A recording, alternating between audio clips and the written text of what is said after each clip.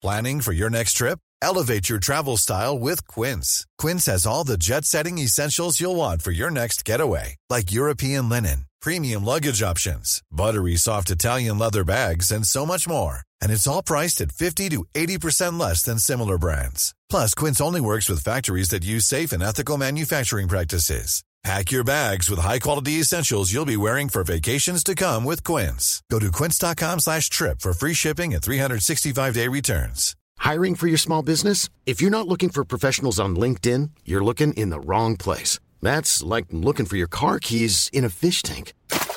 LinkedIn helps you hire professionals you can't find anywhere else, even those who aren't actively searching for a new job but might be open to the perfect role. In a given month, over 70% of LinkedIn users don't even visit other leading job sites. So start looking in the right place. With LinkedIn, you can hire professionals like a professional. Post your free job on linkedin.com/people today.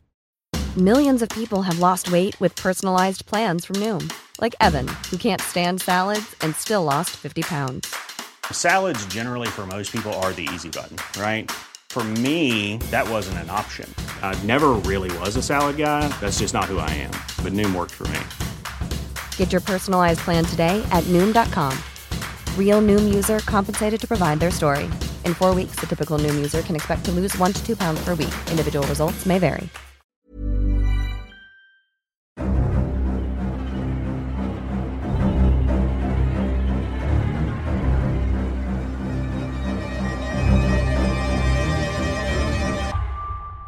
Welcome to The Trader, a Spotify Top 10 Traitors podcast. My name's Matthew. I'm a writer working in TV development, and I am a 100% faithful fan of the multi-award-winning hit TV competition series, The Traitors. This podcast features deep dives into every episode of the show, as well as interviews with contestants. And this season of the podcast is dedicated to Season 2 of The Traitors US. As well as podcasting, I work in the development department of an unscripted TV company, and I write fiction and poetry and various other things. And I'm David Bloomberg, and as most listeners know, I've been covering reality TV for over 23 years, online, in newspapers, on my own reality TV websites, on podcasts, on TikTok, YouTube, and Instagram, and also on Twitter and similar platforms. So basically, look anywhere, you'll find me. Now, today we will be discussing episode 6 of The Traitors US, and I think this is a good episode to discuss because there is a lot going on here. Before we get there, it's time for some Traitors updates and TT news.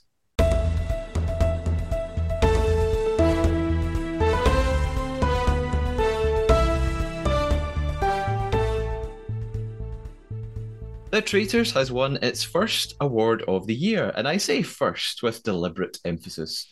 The show took home the Real Screen Award for Best New Format. The award goes to IDTV, the company who originally formatted the game and own the intellectual property of the format. The Real Screen Summit is the largest conference in the world for the industry in terms of unscripted TV, and is being held this year in New Orleans. In fact, it finished just yesterday, and some of my colleagues were there. Some final Traitors UK ratings news. The finale of the UK show peaked with 6.9 million viewers over here. That's more than 10% of our population, with an average of 5.5 million when it aired on Friday, the 26th of January on BBC One. That made it the most watched programme on TV for the week up to that point, and is being considered an enormous success by the TV press, especially when the season 1 finale reached 3.1 million, and even that was considered a huge hit. The first season in the UK then went on to win BAFTAs, National TV Awards, Royal Society of Television Awards, and several others. I'm pretty confident the show is going to repeat all of that and more later this year. And this isn't really news, David, but I just wanted to talk a little bit about, I know this is the US show, but I think it's interesting that here in the UK, like I just said, you know, in terms of viewing figures, the show is huge right now. It finished a week ago, but still it feels like Traitors mania right now. The contestants are still all over TV. They are on morning shows, radio, even the actual news is covering the Traitors, social media. I just sort of anecdotally, I was at a big festival at the weekend, which you can see on the podcast social media. I've talked a lot about, and there was a quiz event during the day on Saturday, and during it was just a generic sort of pop culture quiz. There was an entire round dedicated to the Traitors, and in one of the other rounds, which was a sort of picture round, you had to identify the celebrity from their hair. One of the answers was Claudia Winkleman. Another was Diane from Traitors UK. That's how much people are obsessed with it. You'd better have done well on the quiz event. Halfway through, my team was winning. By the end, we didn't win, but it's because I truly feel we were cheated. But even on the train home from England back to Scotland, I could hear people talking about the Traitors on the train. People were talking to each other saying, "Oh, have you seen the end of the Traitors?" I really had to bite my tongue not to leap over my seat and get involved in the conversation. I didn't, but it's really everywhere right now. So I'm hoping that this continues, and in the US, that's sort of it sounds from the sounds of it, David, it's like the sort of number one most streamed, unscripted format right now. Yeah, I mean, I'm a little unclear if it's the number one streamed unscripted on Peacock or anywhere, because the thing about the different streaming services is they don't willingly share their numbers usually. Yeah. So like Netflix isn't going to say this is how many viewers we got on the Trust so that Peacock can compare with them. Yeah. So I think it's just on Peacock, but still the numbers are indeed up. And, with all the popularity, especially in the UK, and all the numbers being high and everything else, I'm surprised they aren't moving to a twice a year format for this. Yeah. Yeah, that's interesting. I hadn't actually even considered that. But is that the case for Survivor? Survivor is twice a year. Okay. Which is why you're always covering Survivor, because it's on permanently. Yes. And I mean, it takes the summer off, but that's when US Big Brother is generally on. And sometimes there are international versions of Survivor, although right now Australian Survivor is airing and it's going to overlap with US Survivor, which annoys me greatly. But I bet. But yeah, I'm just surprised they're not doing more. But I also don't really understand how British TV works. Like, it's the BBC, so it's government funded, so there's no commercials, I guess. Yeah. So does it matter if it's got a lot of viewers? I don't know. I truly don't know. It's how that all works. It's government funded, but it is also in the UK. Individuals have to pay to watch the BBC. So I pay a TV license. It's like a Netflix subscription, and it's been around for decades. So you do pay. You are supposed to pay to watch BBC and use iPlayer. Lots of people don't pay, but there are consequences for that, I guess. Yeah, so you do have to pay, and I guess they need viewing figures because people will just refuse to pay their license and stop watching. So it's publicly and government funded, but they still have an incentive to do well. Okay. Okay. But, sorry to the U.S. This is supposed to be the U.S. podcast, and here we are going on a tangent about UK television. Hey, well, I'm from the UK. It's allowed. So, I think it's time to set up our game of betrayal and deception. This is the Trade Our Traitor. David and I have a secret mission from here on in, and that is to tell a lie to one another. Our lie has to be a fabrication or a made-up fact, big or small, about the traitors or about ourselves or anything else. For example, I could lie to David and say that after filming this episode, Alan Cumming threw a pot of red paint over Phaedra's fur coat, believing it to be real fur. However, I couldn't lie and say I thought I could hold my own against Phaedra in an argument, when in actual fact, I really do not believe this to be true. I believe I could. You can have it. I'll step out. That would be a fake opinion if I claimed that. So we're looking for fake facts, not fake thoughts and feelings. David, before we go any further, actually, I have something to confess. I don't know if you spotted this online. And this is not my lie. I have not announced the beginning of the game. Mm. I have to confess that in our UK finale recap episode of the podcast, I made a big mistake when I lied about. Well, you thought I was lying about the music that was used in the finale. I said, "Oh, it's from the Hmm. film Interstellar. It's a Hans Zimmer piece." Yeah. Actually was wrong, and you guessed that was my lie. It kind of was an accidental lie because it wasn't from Interstellar. It was from Inception, which is the other Christopher Nolan film that starts with the letters IN, and it is the same composer, Hans Zimmer. So I just got a little bit mixed up there. My sister sent me a video of her listening to the music and showing me what it was, and someone on X left a little comment saying, "Matthew, I think you have got this piece of music wrong." So it was an accidental lie. So I'm sorry. So what you're saying is I get credit for the win last time. I'm Update saying the that I'm scoreboard. saying the game is null and void from last time. There's no No, result. no, no. It's like how the US figure skating team just got awarded the gold from the Olympics 2 years ago because because they determined that one of the Russians was using an illegal Uh, drug. And it's like, you can never get back the feeling, but at least I have the gold.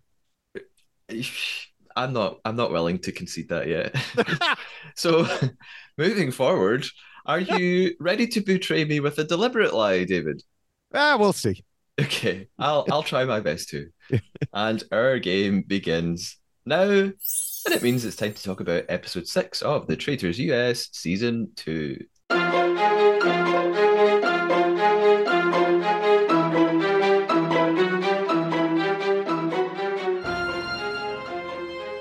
We start off with our recap. We're reminded that Kate Chastain has returned. And by the way, I totally misunderstood. I'd seen little clips in the social media that she was the return of Kate Chastain. I Hmm. thought she was just back for a one-off funny cameo. She's just here permanently now. Oh yeah, no, I had seen that she was going to be playing. There is a very famous US Big Brother player. Many, including me, would say the best to ever play, especially after what happened this episode, but we'll get to that. But he is going to make a cameo appearance later in the season. Okay. Probably in the episode where I won't be here to explain it to you. But um, no, I had seen that Kate was coming to play, which was why I was so annoyed. I see. I was a fool, but I'm secretly quite happy just for the comic relief she provides. And she's playing as a faithful, of course. We're reminded that Bergie and Trishelle found shields in the mission, but all of the players who could have won shields made an agreement not to reveal whether they found them.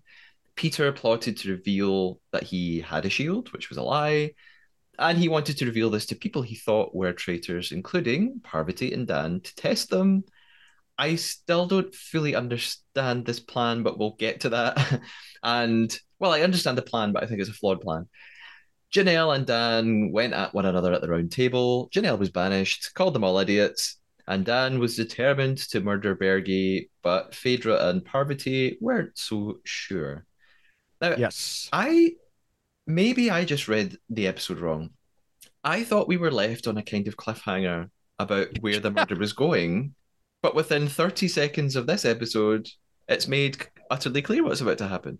Yeah, it was an interesting start because I mean, I never felt it was a cliffhanger. And I think we discussed that. I discussed that with Laura on the last podcast that it didn't seem like a cliffhanger because you even had a confessional of Dan talking about having made the decision in the past tense.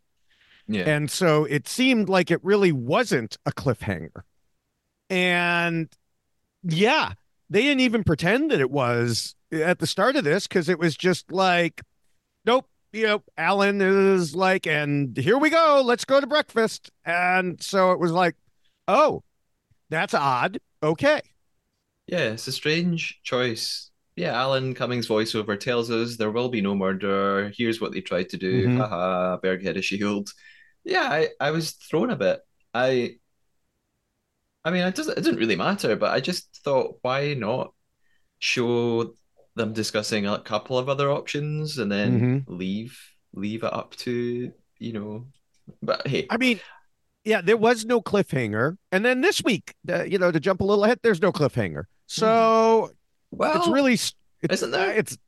I don't know. I mean, we'll get to it, but I I mean, don't think there's a cliffhanger at all. it's pretty obvious what's probably going to Yeah. happen. But I Yeah. guess if you've never watched the show before, you may not know what Right. Peter will do Right. next. So at breakfast, again, Kate's here, and I'm still thinking, oh wow, she really is just here now in the game. Okay, I wonder how much did they pay her to make her come back into this again? We see a I, clip of Parvati saying, "I'm really hoping that Bergie does not have a shield and let this murder come off without a hitch." Of course, as viewers, mhm. we know what's going to happen. Dan is also hoping that his huge gamble pays off. This this Yes. whole decision just seems nuts to me. Why? Oh, it's terrible. It's 100% terrible. Yeah. Dan and I actually just posted a TikTok about this morning because, yeah, Dan says he knows it's a risk to have gone after Bergie, but to get a big reward, you need to take big risks. And my question is, what reward? There is no reward here. It is early in the game. Bergie was just one player. There were plenty of other possible targets who could have been taken out without any risk at all. And so to me, I felt like it was Dan uttering a meaningless cliche. Oh, to get the big reward, you got to take the big risks. But there has to be a reward there. There is no reward. It's not like Bergie is like the absolute super sleuth. And if he's gone, then everybody else will fall in line and follow Dan. Yeah, It's just dumb. It's dumb. That's the only word I can say. Dumb. And I expected much better out of Dan. yeah. It's a common sort of question I kept asking myself throughout the episode. Why is Bergie such a threat? Unless there is, there is really intense editing out of something Bergie is saying that makes him this incredible player. I'm like, what am I missing here about Bergie? Why did he care about?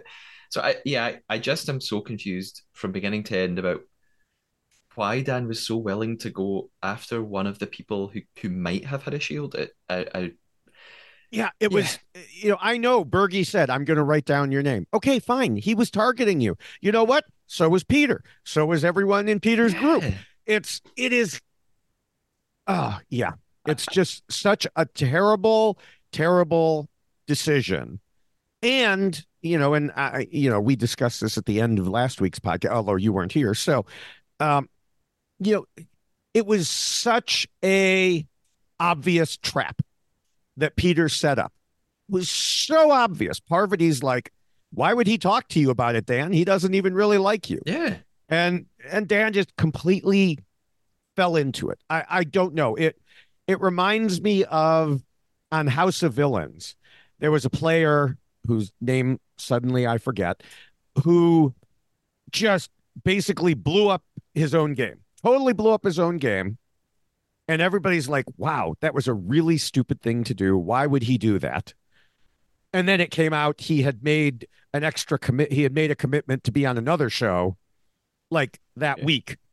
And so it turned out, oh, that's why and he didn't even come back for the not the reunion, the what's the word I'm looking for? Finale. The voting, the final kind of jury vote with the players that Yeah. come back. Yeah. So it's like he had double booked himself somehow. But I mean, that's what this looked like. It was just so bad. Yeah, I mean, I sort of wondered if anything, so Dan wants to kill Bergie because Bergie's out to get him. And I thought, Dan, have you considered that this then makes you look even more like a traitor if you are successful? So I say keep Bergie around and double bluff everyone, and then No, use he that was, and say, hey, wouldn't if I was a traitor, wouldn't I have killed him? but he was trying to double bluff or triple bluff, as it were. He was overthinking this, I think. He was trying to make it seem like I'm no idiot. You know me. I am smart in these games. And there is no way, if I were a traitor, that I would murder Bergie because it's so obvious. So how can you believe that I'd be that stupid?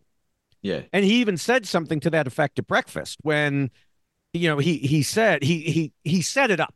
He was like, well, obviously they're going, the traitors are going to murder someone who voted for me to make it look like it was me. Yeah, he does. Yeah.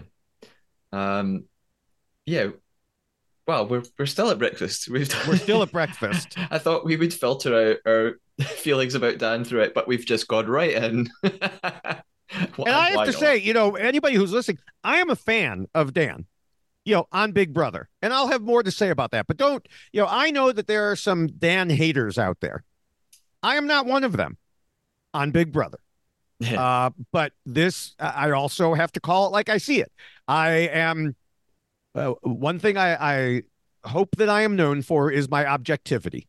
And so, if someone I like makes a stupid move, I'm still going to call it a stupid move. Yeah. And I don't think this will be the last stupid move of Dan's in this episode. No, we will discuss. Will not. You are correct. Phaedra arrives at breakfast then, and I've written a note here that I now don't know what it means because I've written David's tweet. So, David, you must have tweeted something about Phaedra. Oh, yes, I did. I said, I talked about the way the way she arrived celebrated. in her reception. Yeah. Yeah, to me, it showed she's in a very good position. Yeah, definitely. And, maybe someone should have paid attention to that. Yes. She uses the phrase "Bergalicious," yes, which really made me laugh, and which turns out to become quite important in the episode. Who knew? That's right. That's right. Peter arrives, and he has his eyes very literally fixed on Parvati and Dan because he wants to, assess the reaction should. Well, I was about to say, should Bergie walk in? Of course, Bergie's going to walk in because with the shield, he can't not walk in. Yeah. And Dan, you've mentioned this, David. He delivers what I felt were the most unsubtle lines ever. He says, "I think it's going to be someone who voted for me because they're trying to frame me." I thought, wow, Dan, you're a soothsayer. What insights? Like, it just was too much. So eventually, it's a case of Bergie, Trishelle, and John being the three people left to arrive. The door knocks. Here we go. Trishelle and John come in. No Bergie yet. Most of them are very shocked, of course, except the traitors and Trishelle and Peter, because they knew that he had a shield, so that he must be about to walk in. The door is then almost hammered down. I talk about this all the time. That door needs its own insurance, the way that it is treated in these shows. Well, I wonder if they have a microphone like on the door so it amplifies it even more. Yeah, or maybe it's all post-production. They don't even bang that door. They're just making some noise for us. I don't know, because that door, I saw it shake when it got banged. That door was moving. Yeah, and it's Bergie who comes in, of course. Dan looks crestfallen. He is faking a smile, but you can see that he realizes his plan has not worked. If I was Parvati or Phaedra, I would immediately at this point be thinking, okay, time to just turn on Dan. I think immediately I would turn on him now, spend the rest of the day talking about him. Peter is on cloud nine because he's so happy his scheme worked. I was kind of disappointed they don't show us Bergie being delivered the news. They don't show him like receiving some sort of little moment where he gets the letter, but he goes, haha, I have the shield. Like, we just don't see. But does that happen? So yeah, he even said, so this confused me too. He said, I got a death warrant, but I have the shield. Yeah. And everyone seemed so certain it was him, even though Trishelle had a shield too. So that was my question, was how do you know it was him and not Trishelle? Yes, he came in and said, I got a death warrant, but I had a shield. In the past, I am not aware of any other time when a shield has worked. Yeah. When someone has said, I was the one who was targeted. Instead, it has always been like, well, it must have been this person who was targeted. Yeah. And in fact, they've even used, on the Traitors UK, not to spoil anything, but there is one time when someone says, oh, I had a shield. And it goes from there. And there's no discussion of that. There's another time. When I know that there was at least one other time when a shield got hit on one of the seasons. It may be Australia season 2 when a traitor had a shield and pretended to use it. I'm not sure. Yeah, I think that could be it. So I guess that's a question. Do they get told it was, you were given a death warrant, but your shield protected you? I'm certain that that must be the case because of the way that Berge spoke. Someone must tell them, "Hey, you were the murderer, intended victim." Hmm. Yeah, he comes in and he's so certain about it. Yeah, I'm surprised that televisually they don't show us that happening, and we just have to rely on hearing it from Berge. So it's kind of Yeah. strange. Yeah, I do want to say, and I don't know that if you've gotten to it or not, but when he comes in, Dan has a confessional where he just looks at us and says, "What happened?" And so I want to say what happened. Exactly what Parvati said would happen. And on top of that, which he should have seen coming a mile away anyway. Yeah, Yeah. very foolish. Yeah. So Peter then takes the chance to speak to everyone, and he does this thing that I don't think is very wise. But man, as the episode goes on, maybe I'm proven wrong. He sort of has a little speech, and he said, "Right, listen up. Here was our plan." And he explains what he did. He says, "I planted Hmm. this fake lie," and I sort of didn't really understand why he was doing this, other than ego. So I sort of thought, if you're gonna tell everyone your plan, Peter, maybe wait until the round table. Because if you tell everybody now at breakfast, you're kind of giving the traitors time to figure out excuses they can make up or weasel their way out of it. So I just thought Peter didn't need to do that. And I thought you could See, just I'm going to wait. disagree with you because I think too many people wait till the round table when they should be planting their seeds earlier. Okay. And so I do think Peter was, he was telling those who were not in on the plan. There were a lot more people in on the plan than it seemed. There were, well, I think there were a total of 7 people because there were the 6 in, who were, on the in the outside group who agreed not to tell anyone. And then they told John too, because John is just so obviously a faithful. And but he still had to tell the rest of the people. And I think it's good to get them thinking this way because there really was no other excuse. I mean, the only thing Dan, Parvati, or CT could say was, well, after you told me, I told this other person. So it was smart of him to hit them immediately, which I believe he did, if I'm not misremembering. So this isn't a lie. He asked immediately, "Did you tell anyone?" So he didn't give them a chance to come up with that story Yeah, I guess. Yeah, that's that they true. could have said, "Oh, well, I actually told Sandra." Um, Yeah. or I told Phaedra, or something like that. So I thought it was good to do this. There's still something about this whole plan I don't really understand, though, and maybe you can tell me why I'm wrong. I still don't think it proves that one of the 3 people he told must be a traitor. Like it could still be anybody else that just happened to pick Bergie. I agree with you. It could have been someone else in the inside the house group Yeah, who just decided to to take a take a shot, chance. Yeah, and it was a 1 in 6.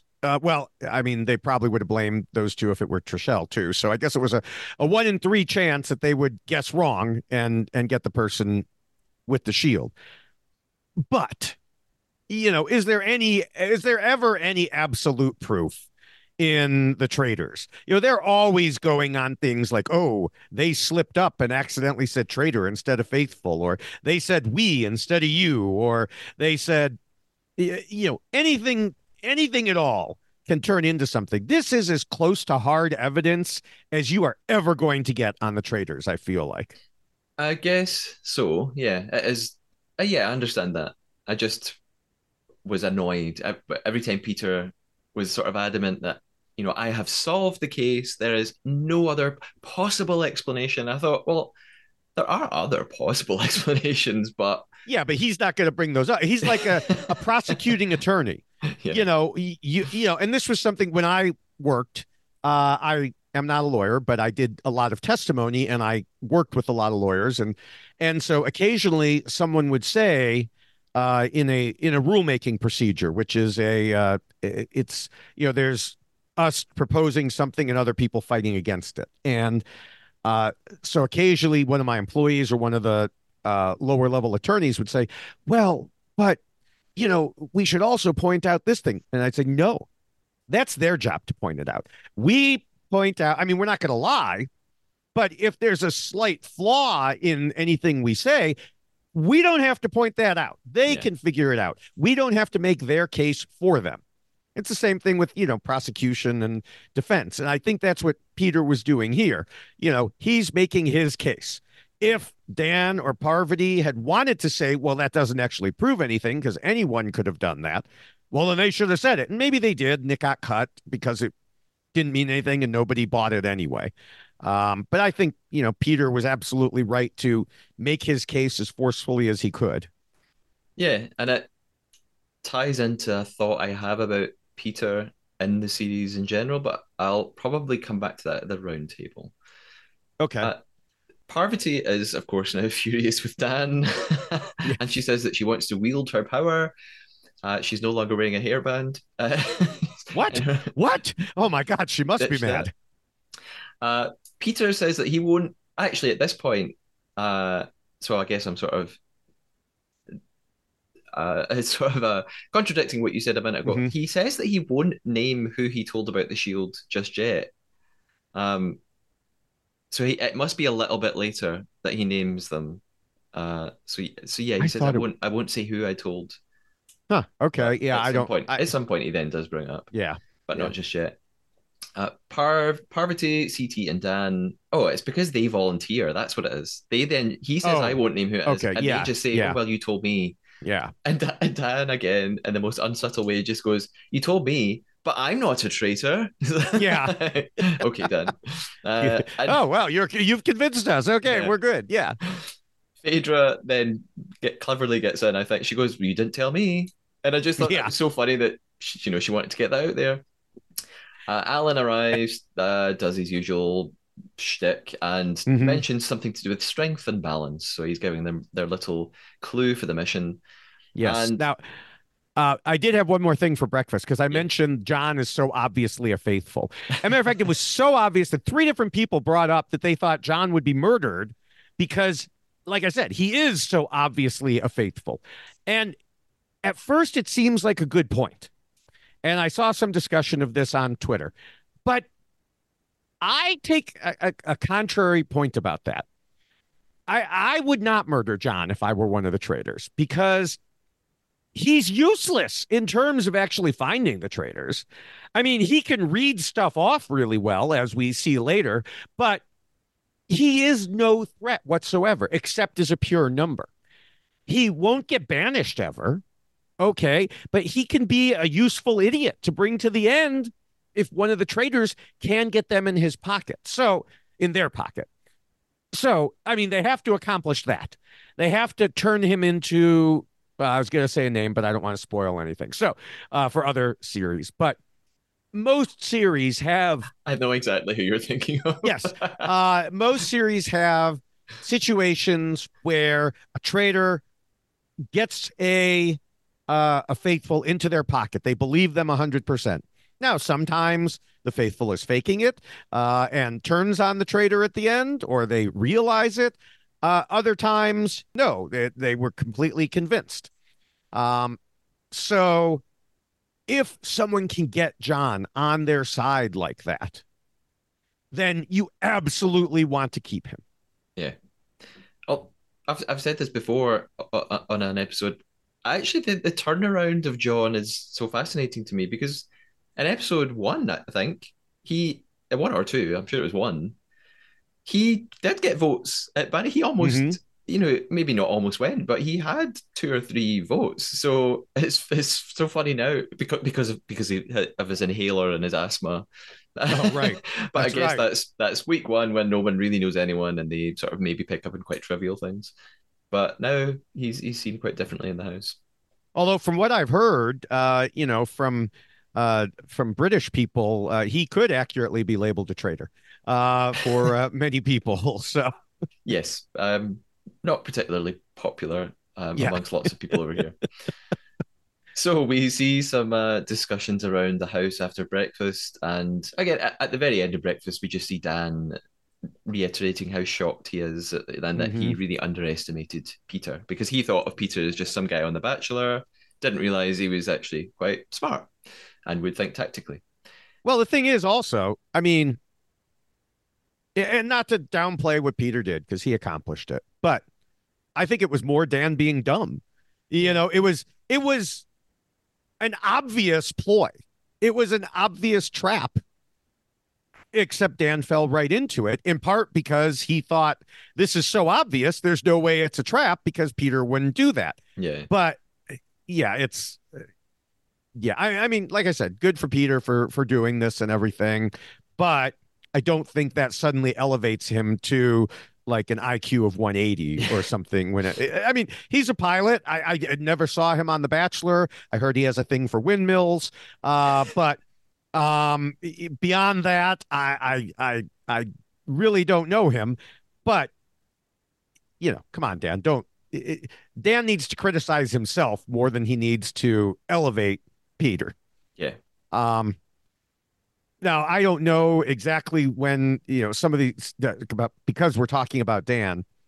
He also said in one of his confessionals, the time for being passive is over. And I'm like, no, the time for being super passive was over the first time someone said you were being too passive, which was days ago. How long? I mean, we talked about it literally in episode, 1, 2, and 3, obviously, but people have been saying this for a while, and he's just been like, "Oh yeah, I know, I will," and then he never changed. And now he's like, "The time is over." Yeah. It's a little late, dude. As I have similar thoughts throughout the episode about Yeah, his behavior. Peter to me seems to be kind of on an ego trip. He's talking to yes, everyone in the house about how amazing what he did was. Again, my note here is, I guess, what you just said. I still don't think his plan was as great as he thinks. I think he just got lucky with Dan making a stupid decision by yeah, picking one person out of a possible like 14 or 15 that he could have picked. But hey, uh, and then I'm going to skip all my notes of me just questioning his plan, and we've already talked about it. okay, Peter asks Phaedra if she'd heard his fake rumor. She completely denies this. Of course she does. Parvati and Peter have a talk in the kitchen with Dan seemingly eavesdropping, although I think that was maybe just some crafty editing and he wasn't yeah, really. me too. Parvati asks Peter how she can know that he isn't a traitor. She's saying, "Well, this is a very clever plan of you. Maybe you're the traitor, and you're creating this very intricate facade." And he then asks her, "Well, why aren't you a traitor?" And she does this classic thing that I've talked about in the podcast, where she stalls for time by just repeating him. So he says, "Why aren't you a traitor?" And she goes, "Why aren't I a traitor?" And then doesn't really say anything. And I think you have to be quicker. You have to say something back to Yes, that. yes, Peter he says something here that I think he's been a bit harsh. He says, "I'm trying to work with you, but you're giving me nothing." And I thought, well, what do you want? I don't really know what she's. I know I just criticized her for not, right, reacting, but I'm not sure what he wants from her because, how do you believe what anyone says in this game? She could say anything. yeah, So Peter and Dan then have a talk, and Peter openly says it has to be you or Parvati. And Dan does this weird job of trying to defend himself. And his defense is so laid back to me, which is the complete opposite of what you just mentioned. What he said he was going to do. He said he was going to be a tiger. He was going to be aggressive.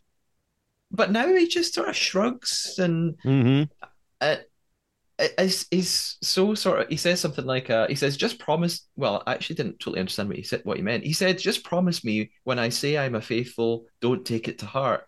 I think he means, "Oh, if you banish me and I stand up in the circle of truth and say I'm a faithful, it's okay. I'm not going to be mad at you." And I'm like, yeah. this is not the aggressive defense that you said you were going to do and probably should be doing. So it's I just can't really understand Dan. Yeah, I didn't understand that line either. I was like, when I say I'm a faithful, don't take it to heart. And I'm like, well, he's not taking it to heart because he doesn't believe you. Yeah. So, yeah, I didn't get that. At one point, and I don't know exactly when this came, I think it's before the breakfast things, but Parvati as they broke up after breakfast. I just have to mention this.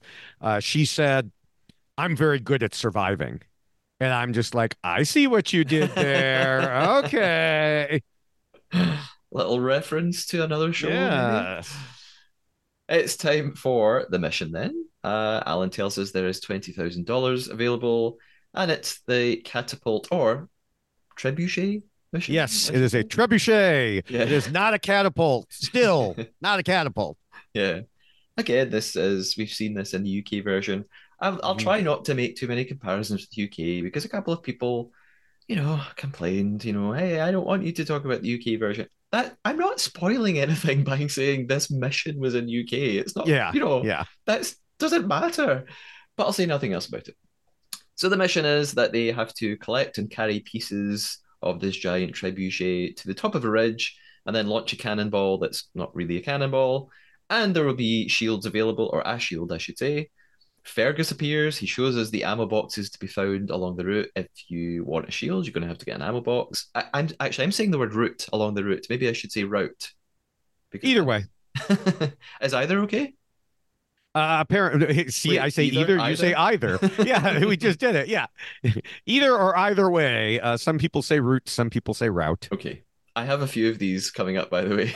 These British English versus American English. I already have flashbacks to season one, seconds before Kate herself references it, Yes. about throwing the barrels away. This just reminded me. I thought she's going to do something again. She's not into the missions. She says that she just wants comfort and leisure. And there's another word that I would say leisure, but she says leisure. Okay. They have to cross a river. Sandra can't make it across very well. I thought she won. Did she not win Survivor like twice? Yes, but she is known for, I mean, see, that's the thing. I know that on UK Survivor, there was a lot of certain people being like, we must be strong and win challenges. And that happens a lot. But Survivor, despite it being taking place outside on, a jungle island, you don't need to be a literally the type of person who could be dropped in the middle of a jungle and survive. It is a strategic social game. So people like Suri, and I mean, Suri was literally her famous line at the beginning of her first season of Survivor was that she was afraid of leaves. um, so, yeah, Sandra is, known for not being a challenge beast. Okay. They even for a while there was the Sandra sit out bench because she would sit out from the challenges so often. Okay. Until that was taken by another player who literally never played a single challenge because she sat out every single time. And then US Survivor had to change the rules so that they couldn't do that anymore. But you were mentioning the river. I don't remember the river being this fierce in UK. It's like they just had a rainstorm or something like that. Yeah. I remember the river, but you're right. It probably wasn't quite as intense. But that's Scottish weather for you. It's if you don't like it, wait a minute. So we better not talk about Survivor too much, by the way, because some people don't like it. I mean, you have to be able to talk about what these players have done previously. Yes. I mean, it's like pretending Dan never played Big Brother. I mean, these are all returning people. Big what? I don't know what the show is. Don't talk about it. Right. Trishelle, at some point in the mission, sees whilst they're crossing the river, I think, spots one of these ammo boxes like a maniac, dives for it, as does Kevin. Peter also grabs a shield box, whilst Dan's voiceover talks about wanting to murder Peter tonight. Sheree gets a box too, and by the way, I had previously pronounced Sheree's name wrong, and someone corrected me online, so I'm sorry. Alan says they sort of reach the end of the mission. And Sandra, I didn't even notice Sheree getting it. She just suddenly had one at the end, but I saw Sandra getting it. But mostly because it was there. It wasn't like Sandra went out of her way like Trishelle did. It was mostly like, oh, a shield box. Okay, I'll take that. And then, Parvati eventually did as well. Yes. And Alan tells, there's this sort of interesting moment. Alan tells them that whoever puts their ammo box on the Hmm. hay bale can lock in their chance of winning a shield. Trishelle launches into action like a gazelle, which I thought she'd misheard, and maybe she did. So when she started running and literally falls over, I thought, oh, Alan must have said the first person to put their box Yeah, here wins. He didn't. He just said, "Come and put right. your box here," but she goes nuts, falls over. So I wonder if maybe she did mishear him. Uh, Kate has her box and is of course wandering around for Well, it's not truly even her box. It was Peter's someone. box. Yes, But just because Peter was behind with the trebuchet, uh, you know, uh, then Kate was, other people were like, Kate, put it on. Kate, put it on. And I yeah. have to say, I am surprised she didn't. She, like, for the first time ever, Kate did not choose chaos. I mean, she toyed with it. She, for Yeah. comedic effect, wandered around, and she eventually says, "Oh, fighting for a shield just feels so desperate." And, Just, and yeah, she does. She doesn't put it down. hmm. I mean, I think she just wants airtime on one hand, and that's Well, yeah, fine. that's why I am opposed to her. Yes. Yeah. On the other hand, though, I also think she genuinely doesn't care if she leaves because she has come for a paycheck. She Right. Unless the paycheck is dependent on how long you last, and that if you make it to episode Hmm. 10, we'll double it. I don't think she cares, and she probably knows she's not gonna get murdered because she's not really a threat to anyone. So what does she need a shield for? So Peter picks up his box in the end and locks in his attempt to win a shield.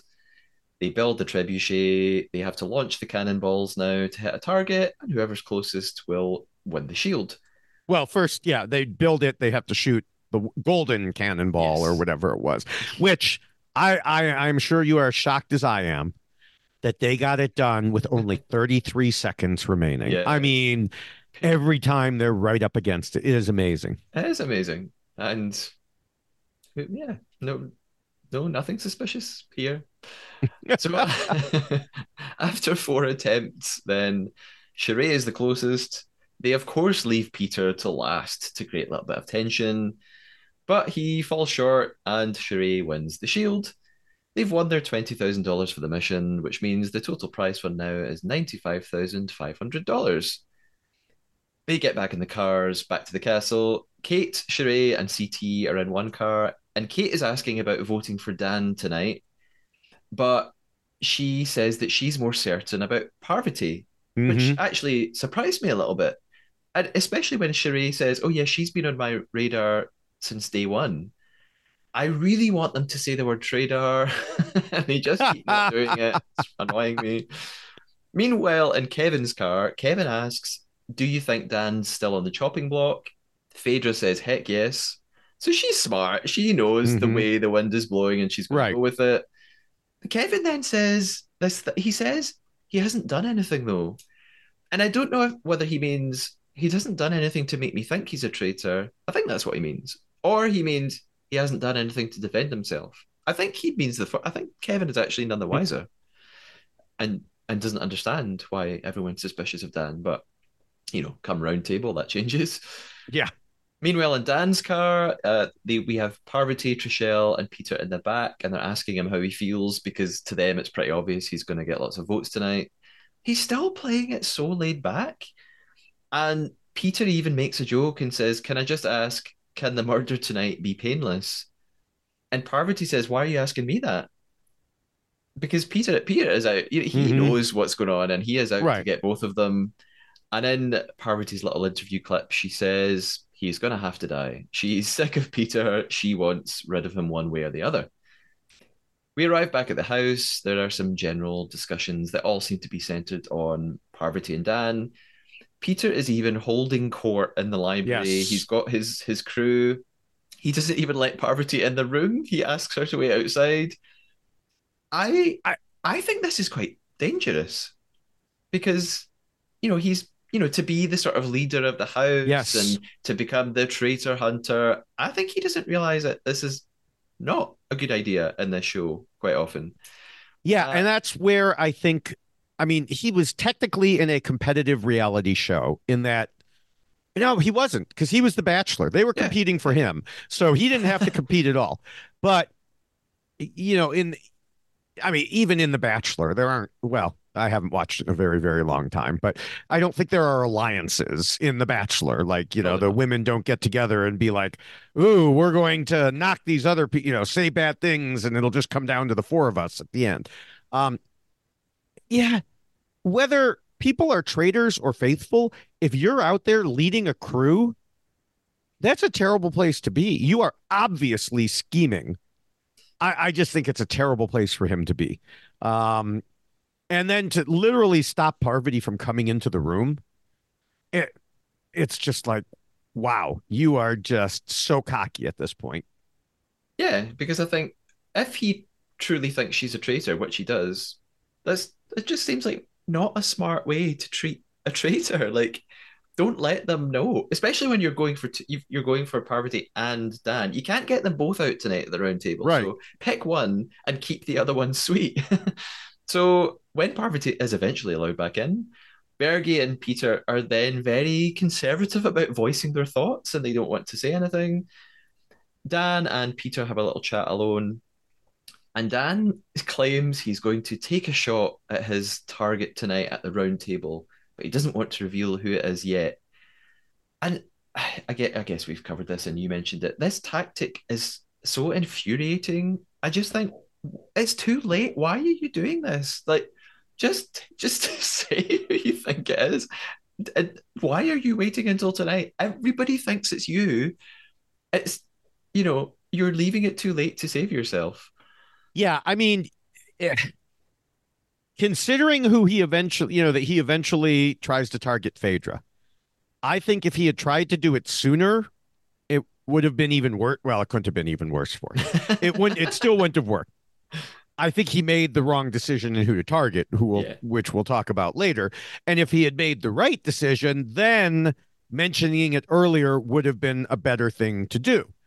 But yeah, yeah, another one of his litany of mistakes this time. Yeah. And in fact, we cut to an interview clip of him saying he's going after a fellow traitor. So I thought he meant Parvati. Me too. I absolutely was certain because that would have been the smart move. Yeah. The note that I've made for myself here is just clearly Parv.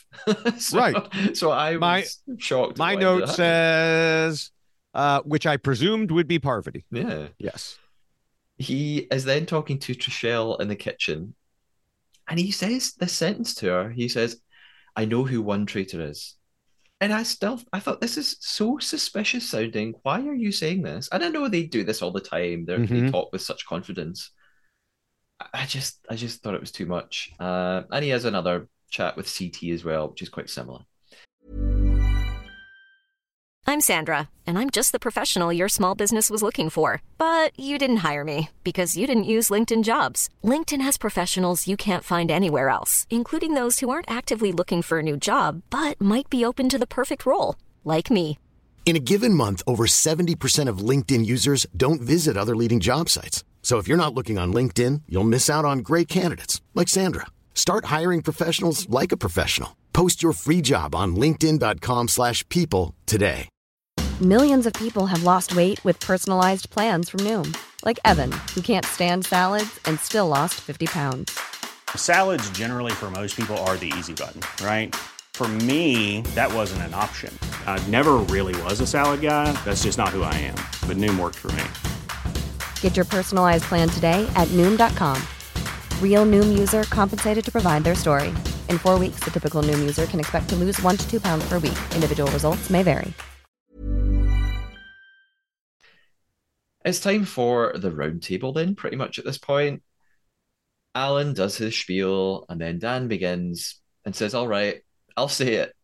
Here we go. Since day one, I've been watching one person, and it's time for that to come out." And we cut to a series of utterly shocked faces around the table. I don't think they're shocked because they're anticipating who he'll name. Right. I think they're shocked that he has now adopted an entirely new persona. I think they're like, what? are you doing? This is the most you Yeah. have spoken. Why are you behaving this way? He then says, let's play a little game of one question for everyone. And he wants them to raise their hand if their name has been written at least once at the round table. And I just immediately thought, this is so patronizing. If I was there, I would be rolling my eyes. I'd be like, I'm not doing this. I'm not raising my hand for you. Shut up. You're not Alan. Alan asks us to do things like this. You're not the host. And he then says, well, now, put your hands down or whatever. And he's looking to the quiet people who have never received a vote and they are just sort of lurking in the background. And he says, next, I want to look at the strange voting habits of everybody. He runs through Sandra, Sheree, Bergie, and he picks out sort of people they voted for along the way, but then explains it away himself. And he says, well, Sandra, I can see why you voted for this person. You explained it. Sheree, Mm-hmm. you had a funny vote, but I get it. And he says, Bergie, you just go with the crowd, so that's okay. It was really strange. And he says, this leaves Parvati and Phaedra. And before he even goes any further, and I still thought he was going to now narrow it down to Mm-hmm. Parvati, I just thought this is the worst idea ever because even if you stay in the game and you get one of them out, you now have to face the other one in Traitor's Right. Tower. So you'll have zero trust between you. Why are you doing this? He says Parvati voted for Kevin and he thought that was very strange. I don't think that was strange because when she did that, several people voted for Kevin. And they all said it was because he was an Mm-hmm. actor and they thought he would be really good Right. later. And he says, but hey, Parvati, you explained yourself, so I can forgive that.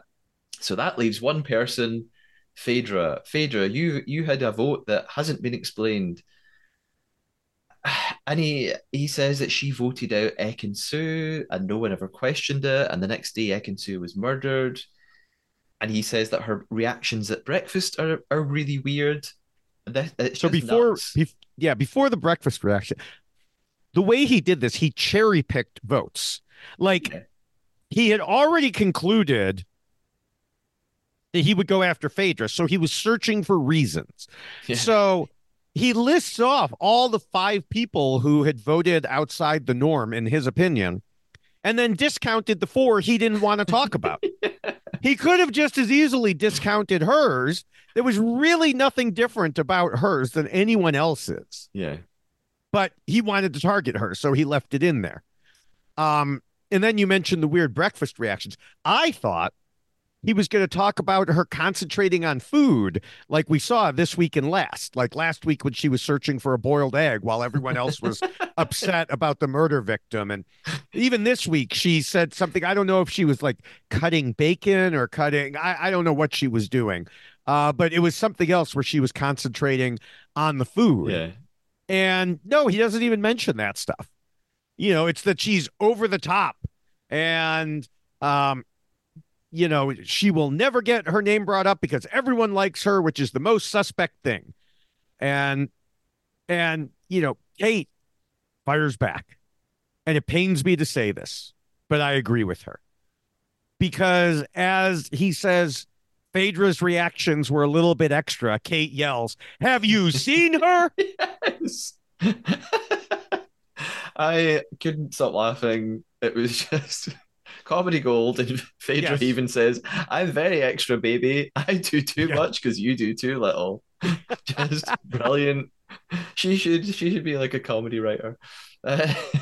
Yeah, it's just nuts. And Phaedra says, not having your name ever written down doesn't mean you're a traitor. Lots of people have never had their name written down. She explains the Ekin-Su vote anyway. She's like, well, no, I had a good reason for that. It's because Ekin-Su changed her story about Janelle. I think this was to do with the Right. graveyard mission where they were kind of Right, it fighting over was, something. yeah. And Phaedra just continues to be totally bemused and puzzled.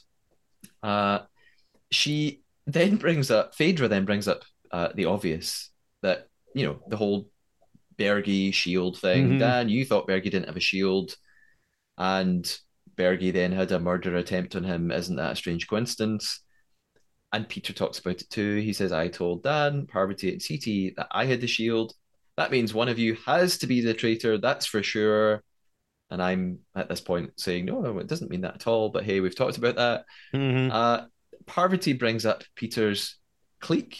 She says, if you're not in his little clique, you're going to get murdered or banished. And one of the things that she's been questioned about is that she's been very close to Dan and been very trusting Hmm. of him. So now she tries to explain that and says, well, she doesn't get very far because Peter interrupts, and she gets mad at that, and she's like, "Hey, don't have a go at me because I'm defending myself. Just because you defend yourself doesn't mean you're a traitor." We've Hmm. seen this at every round table so far. People get very vocal about defending themselves. We banish them. They end up being a faithful. Peter is just not buying any of this. His mind is made up. I mean, quite rightfully, Yeah. quite rightly. Yeah. He knows it's Dan and Parvati, so he's kind of just laughing it all off. Like, hey, everybody, don't buy any of this. They are traitors. It's time for the vote. Then here we go. Phaedra is first, of course. She votes for Dan. Sandra does the same. Then Peter votes for Parvati, which I wasn't really expecting, but he then explains why. He says, look, I know everyone's going to vote for Dan, so he doesn't need my vote. I just kind of want to make a statement, and I want you all to remember that I'm doing this because I think she's a traitor. John, Which I think goes to I I think there must be rules. When you reveal your vote, you can talk about the person you voted for. yeah, And because like in the UK, Claudia had to shush someone who was firing back, yeah, and and then from that point they could, So I think there's a rule that you can talk about the person you're voting for, which would make sense then for him to talk about, to vote Parvati so that he could talk about her. Whereas if he had voted Dan, he really couldn't have. I mean, maybe he could have and wouldn't have gotten in trouble, but I don't know. This is my read on the situation. yeah.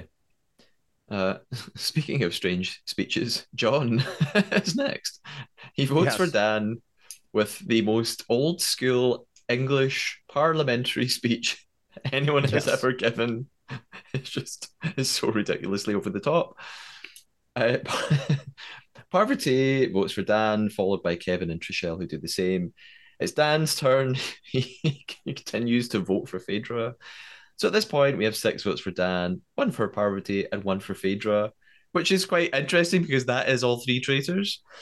Yes. And then it's a landslide from here on in. Hmm. CT, Sheree, Bergie, Kate, MJ, they all vote for Dan.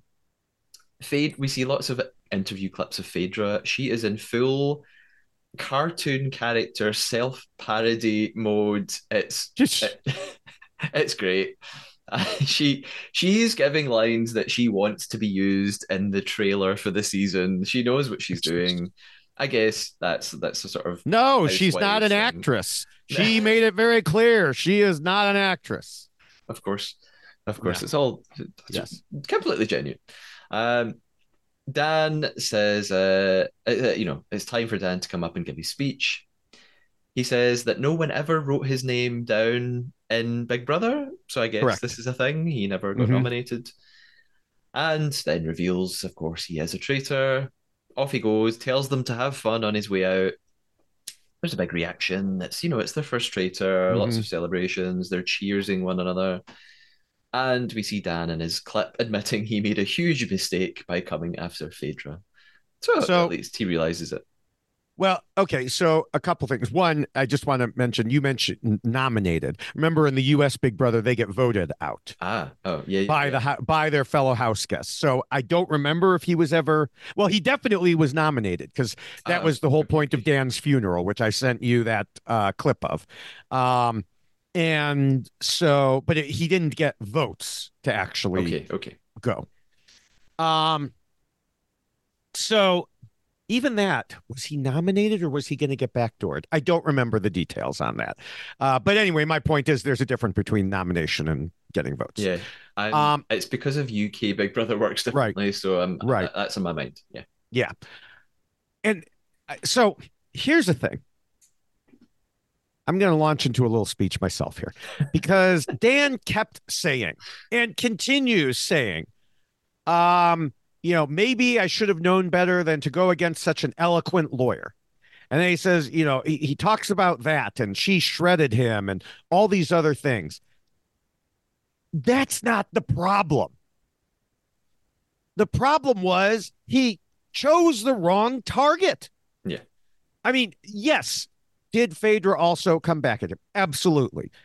But I don't know. He might have been able to go after John and it wouldn't have mattered, you know? He either needed to target a faithful or just go all in against Parvati because she already had so much suspicion on her. Yeah. Now, I know he wanted to go against the traitor. Someone even, Trishelle pegs it later, but he wanted to feed them a traitor. So I guess that's why he chose, he narrowed his choices to two. But I've said before that unlike in the vast majority of survivor tribal councils or Big Brother votes, US Big Brother votes, you actually can change people's mind at a traitors roundtable. But you have to do it the right way. And Dan did not do it the right way. And it's, I know some people have come back to me on Twitter and said, yeah, but if he went after Parvati, at most that buys him one more vote. Okay, but that buys him one more vote. It's like using an immunity idol in Survivor. Yeah, if everybody's coming after you and you play an immunity idol, maybe you only last one more vote. But sometimes one more vote can change everything. Maybe someone does something stupid and gets, attention. Maybe there's a twist. You never know what could happen. One more vote gives you another chance. So go after Parvati. There were already people leaning towards Parvati anyway. So get rid of her. Give yourself another day. Do something other than going after the person who was literally being applauded when she walked into breakfast. Yeah. It makes no sense. And the thing, what I was trying to think of a defense for Dan, and I was like, well, why did he go for her? And I thought maybe he just thought he could come up with more reasons why it would be her. But then I thought, wait, Parvati was one of the three people in Peter's big plan. Mm-hmm. So I thought there's a really easy reason to pin it on her and say, yeah, I know I was one of the three, but so was Parvati.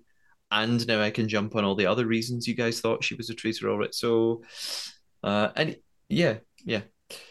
I mean, yeah, other people on Twitter said, sometimes you got to throw a Hail Mary. And if it had worked, then it would have, totally,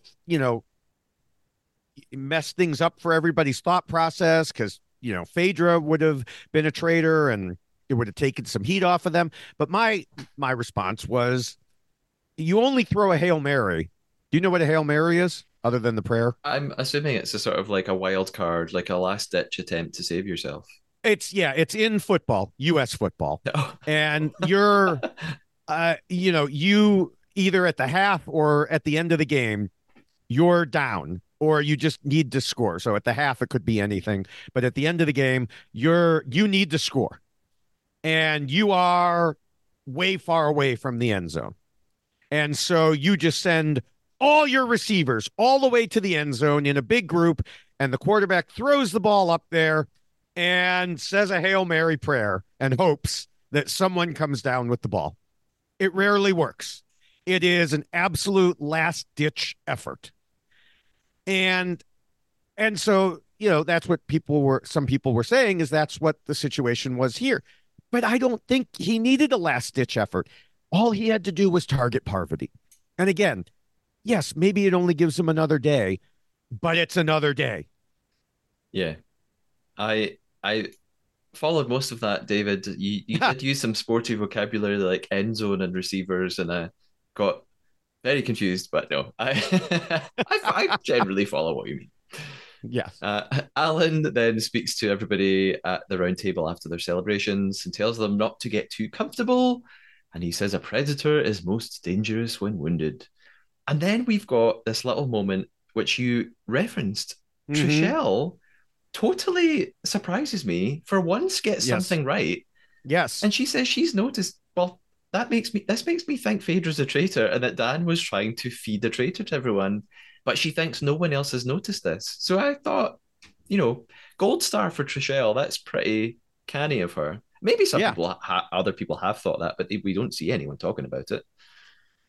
So they sort of debrief around the house now. John congratulates Phaedra on being a great speaker. Peter has his crew in the library again, and Sandra at the bar with some of the women says, "Hey, should we go and see what the five most faithful of the faithful are doing?" So they sort of crash the party, enter the Yeah. library. Now, I do want to say also, it wasn't just that they were there, it's everybody was together, and Peter, like, picks up his group and moves into this other room. It is so obvious. It's not natural at all. It's like, you, come here. Yeah, and so Parvati tries to sort of like she observes that that's what's happening, so Right. she's trying to use that against him, and say she calls him a bloodhound. She says, "Hey, you're kind of controlling the game here." It's Hmm. She implies that it's very suspicious they're having secret meetings, and obviously she knows he's a faithful and she knows she's a traitor, but she's got to use whatever she can to put heat on someone else. It's pretty much then time for Traitor's Tower. Phaedra is pissed, and she says, "If I wasn't a Christian woman, I would rip his heart out." Which I just can't stop laughing. They discuss Peter. They talk about how he's a ringleader, and this is what I wanted to. I sort of alluded to this earlier. For me, maybe I've got a different impression of Peter. Peter has sort of emerged from nowhere. Like the first 3 or 4 episodes, I really just saw him as a background, quiet Hmm. guy. I didn't even know if he would last long. I thought he would be one of those players who comes and goes and doesn't make a big impact. But this episode and maybe the last one, I guess, he's suddenly emerged as this like top dog in the house.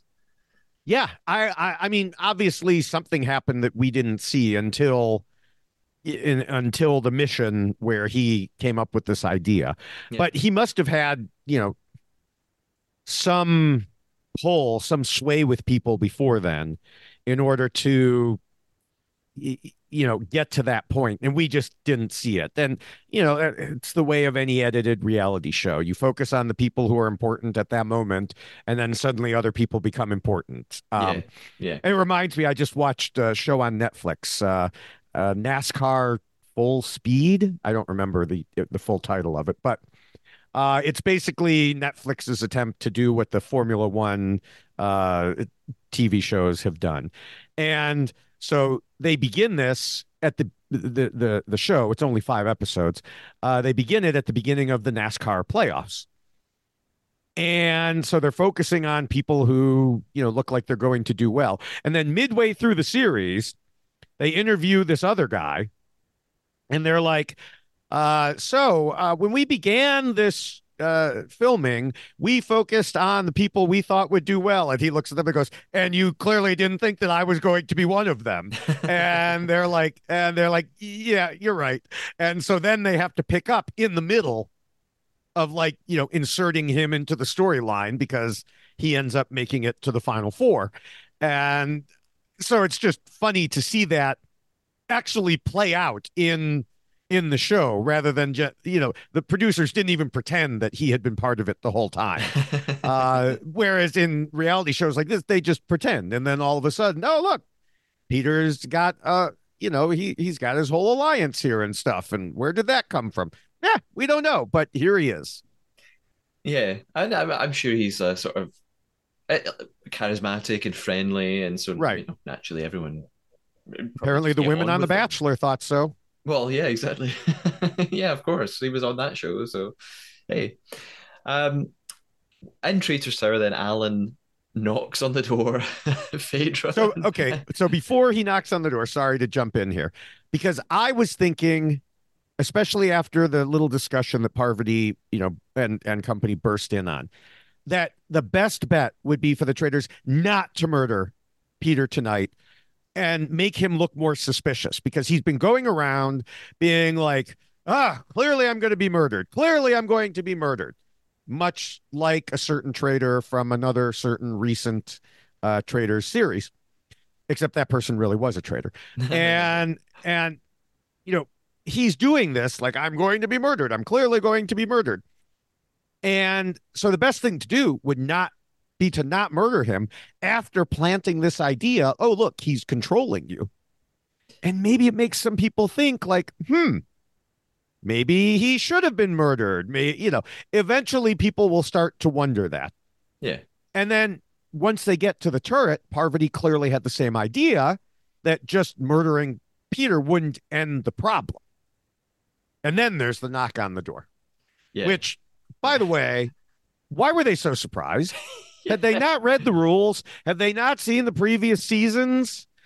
Some people on Twitter, when I said that, they're like, "Oh, they're acting."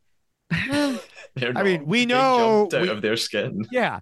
I mean, we know that Phaedra would never act, first of all, but beyond that, they seemed so shocked that they had the option of whether to recruit or murder.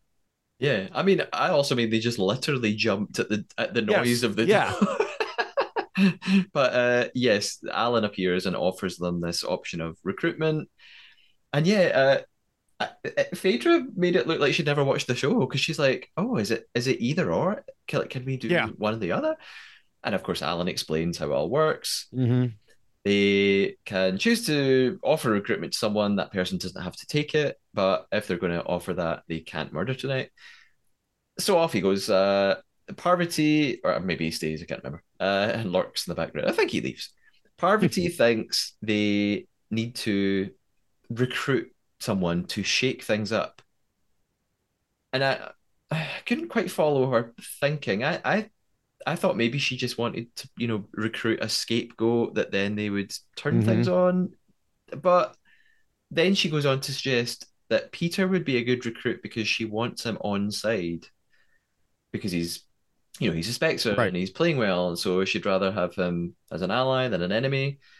Phaedra seems unconvinced by this. She says, well, I think everyone else will still be looking at you with or without Peter's help. But I also thought at this point, well, why does Phaedra care? Like, just let Parvati dig her own grave. Yes. Just protect yourself, Phaedra. And Parvati thinks it will be fun to turn Peter against his own crew. And Phaedra uses another brilliantly formulated phrase, a little analogy. She says, I'm walking into the hospital, you in the ICU, baby. Yeah. Yes. She is. Yeah. She's this season's Kate, and Kate is here. So she's outdoing her with comedic lines. Yes. And she's playing, unlike Kate. So that, elevates her tremendously in my eyes. I mean, there's so much here. One, no way did I think they should recruit. They should have taken out someone other than Peter and let suspicions fall on him. And I mean, I think that's Parvati's only way out. Take out someone else, push the idea that Peter is trying to control them, and go from there. Now, recruiting Peter, on top of recruiting anyone, recruiting Peter is the absolute worst idea. They already know he has an alliance of people who trust him. So he will now know for certain who the other two traitors are and can come after them with 5 votes right off the bat. Yeah. I mean, Parvati recognized it was a risk that he might turn on her, but she still kept pushing for it. Phaedra was right in her skepticism of the idea. Just entirely 100% correct. And so, yeah, it's just terrible. I'm almost speechless with how bad an idea it is.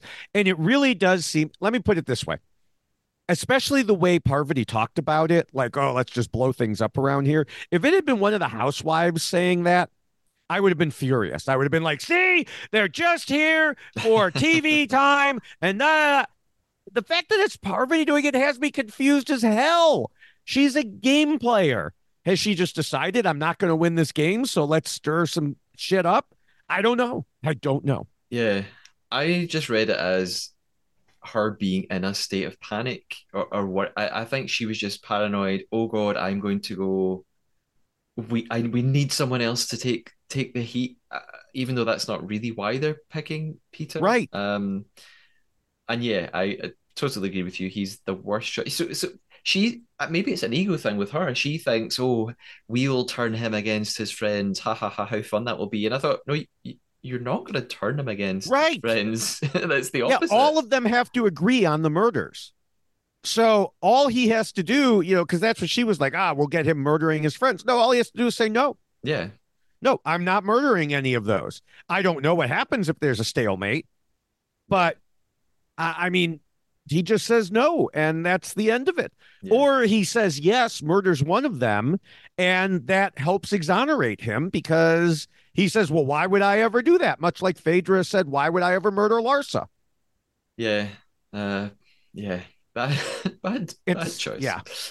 So they go ahead, they opt to seduce Peter, and we see him arrive to his invitation. He said, the thing is, he says he thinks this is a really smart move from the Traitors. But hey, and he thinks that if he doesn't accept the invitation, they will probably murder him. And episode 6 ends right here.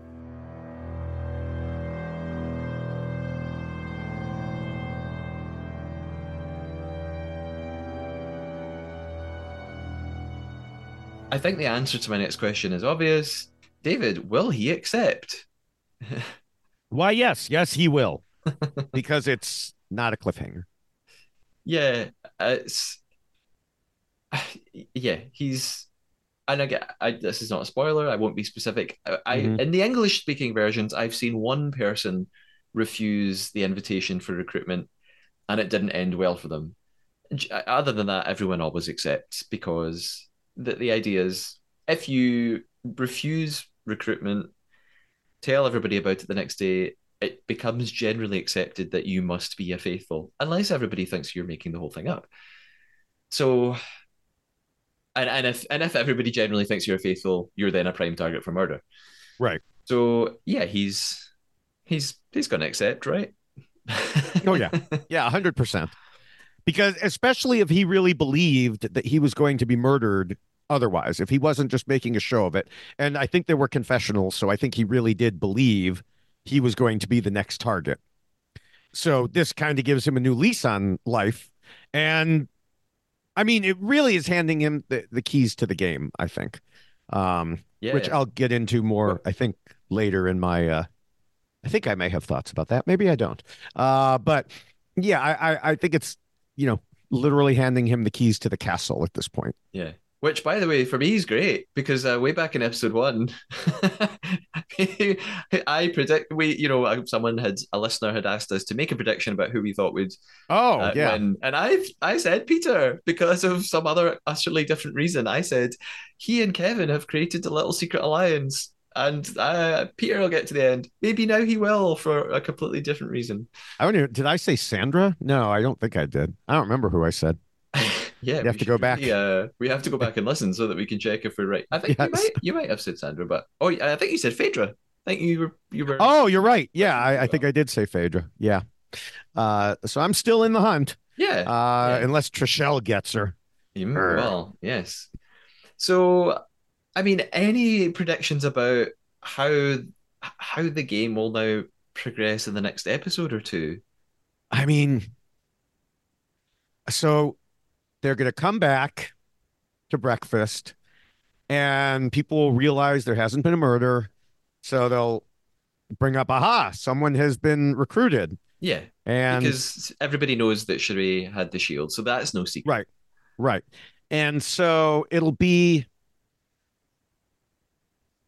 I mean, then they'll go maybe on a recruit hunt, but it'll be interesting to see if what happens is that Peter says we need to hunt down the recruit, or he continues focusing on Parvati. Because, frankly, I think he should just secretly continue to focus on her. Yeah, me too. Because it will look so strange if he suddenly goes, oh, hey, overnight, I've had a change of heart. Maybe we shouldn't go after... Yeah. So I reckon he's just going to continue to go for her and she's made a terrible decision. Yeah. And, he'll probably talk to Phaedra and be like, look, nothing against you. And, but I have to do this because this was what I was doing beforehand. Yeah. Unless some player does something wild in the next episode that makes everybody suddenly very suspicious of them. And so Peter feels he has to go along with that instead. But I don't know what that would be at this point. Yeah, it'll be interesting because if if that does happen, and I know this is a big if it does happen and Parvati's banished next time, it'll be interesting because all the Dan haters have been all over Twitter saying, see, he wasn't that good a player. And a lot of the Dan haters are Parvati lovers.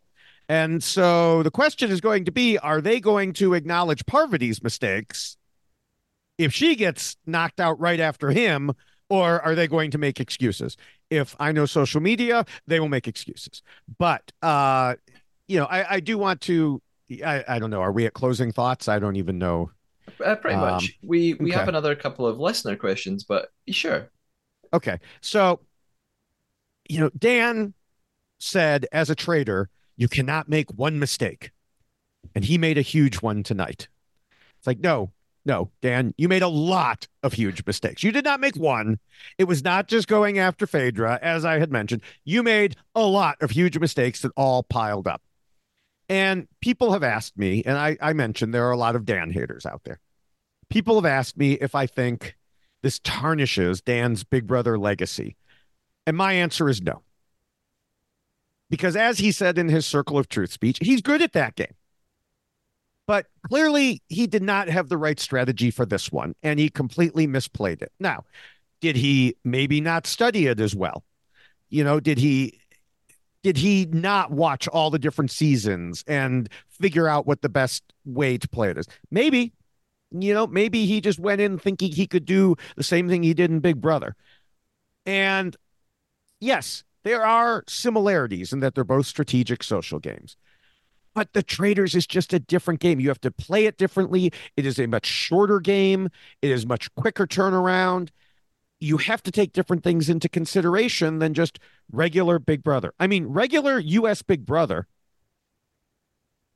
takes place, the each vote takes a week. Here, this was what, episode 6? So they've been there almost a week already. Yeah. And so it's just a much quicker game. His go slow and don't say anything routine wasn't going to work, especially for someone who people expected.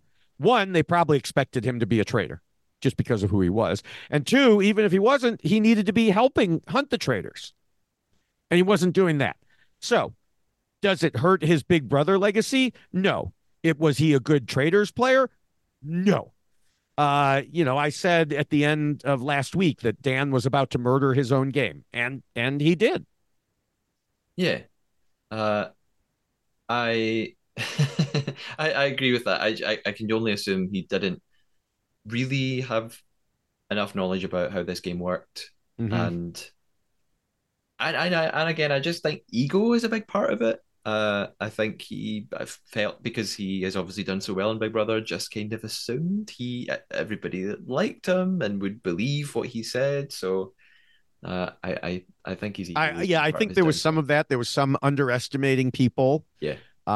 And some people have pointed that out too and said, "Oh, see, he could do well against the crappy players on a Big Brother season, but he can't do it." And it's like, I mean, this is a whole returnee season of different types of people, and yeah, he didn't know the background of a number of these people, so it was just, yeah, he completely misplayed it. He will never, be on the list of best Big Brother traitors ever.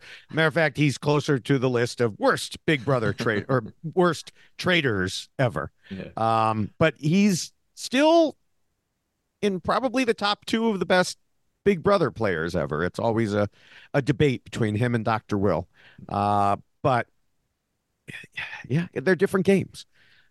So what can I say? Yeah. Another thing that I wanted to mention, you and I have had discussions in the past about whether we preferred having the shield be secret or obvious. And even though Dan obviously made a terrible move, I still like the fact that having it stay secret last week enabled Peter to set the trap that Dan fell into. So it was a game mechanic that allowed players to either try to make smart moves or accidentally make dumb moves. Yeah. And that's the type of game mechanic I want to see. Yeah, I don't mind it as a one-off that the players figure out in one particular scenario. I just got annoyed when every single week it happened and there was no surprise in it. Hmm. So I don't mind it in this case. I know I used to talk about it an awful lot and get angry, but But uh, you've mellowed. I mean, yeah, I do think a lot of things had to happen to make it work. Like the six players involved all had to not be traitors, for it to happen. Um, so I wouldn't mind other situations like this. And, let people make assumptions, let people try to play around it. It is different because there were people who knew. It is different from the one you're talking about, where yeah, it's like, where well, no one, someone on this yeah, yeah, entire yeah, team has it, but everybody knows not to say anything because it protects all of them. yeah, yeah. That is a So difference. I wouldn't mind more of this, where some people know, some people don't, and it's a game, literally a game to try to figure it out or hide it. Yeah, I would agree with that. My final two questions for you, David, and for myself, are not from me. They're from a listener. So someone on YouTube has asked us a couple of things. They're not necessarily relevant to this episode specifically, or even Traitors US specifically. Hmm. They're quite broad questions that will eventually possibly apply to this season. So this is a user called UD Keys or UDKIs. I don't know how you pronounce it. That's their username. They ask, firstly, how do you feel about traitors outing other traitors? It's against the traitor's oath, and therefore I feel it's cheating. So this is sort of a reference to some things that have happened in various versions of the Hmm. show where a traitor, particularly on the way out when they've just been banished or are about to be banished, give other players a very big hint about who their fellow traitors might be. And we have talked about this in the podcast before, but Right. there's new listeners and we've not talked about it for a while. So maybe just a Hmm. little refresher. How do you feel about scenarios where traitors very obviously hint at who their other traitors are? I mean, it doesn't go against the rules because the rules say you cannot Say, reveal that they are a traitor. yeah, And just giving a hint is not revealing. It's like when Dan gave these reasons that Phaedra was a traitor, he didn't say, I know she's a traitor because I'm a traitor and we're together in Traitor's Turret. Uh, he, gave reasons. And lots of times that will happen. Um, we've seen other cases in other seasons where someone underlines their name or they put exclamation points or they give little hints in leaving. I think the hints, like if someone says, "Let this be a hint to the rest of you," yeah, that's probably going a little far. It's them being a sore loser. Also, is it against the rules? Probably not. But there's some sore losers out there.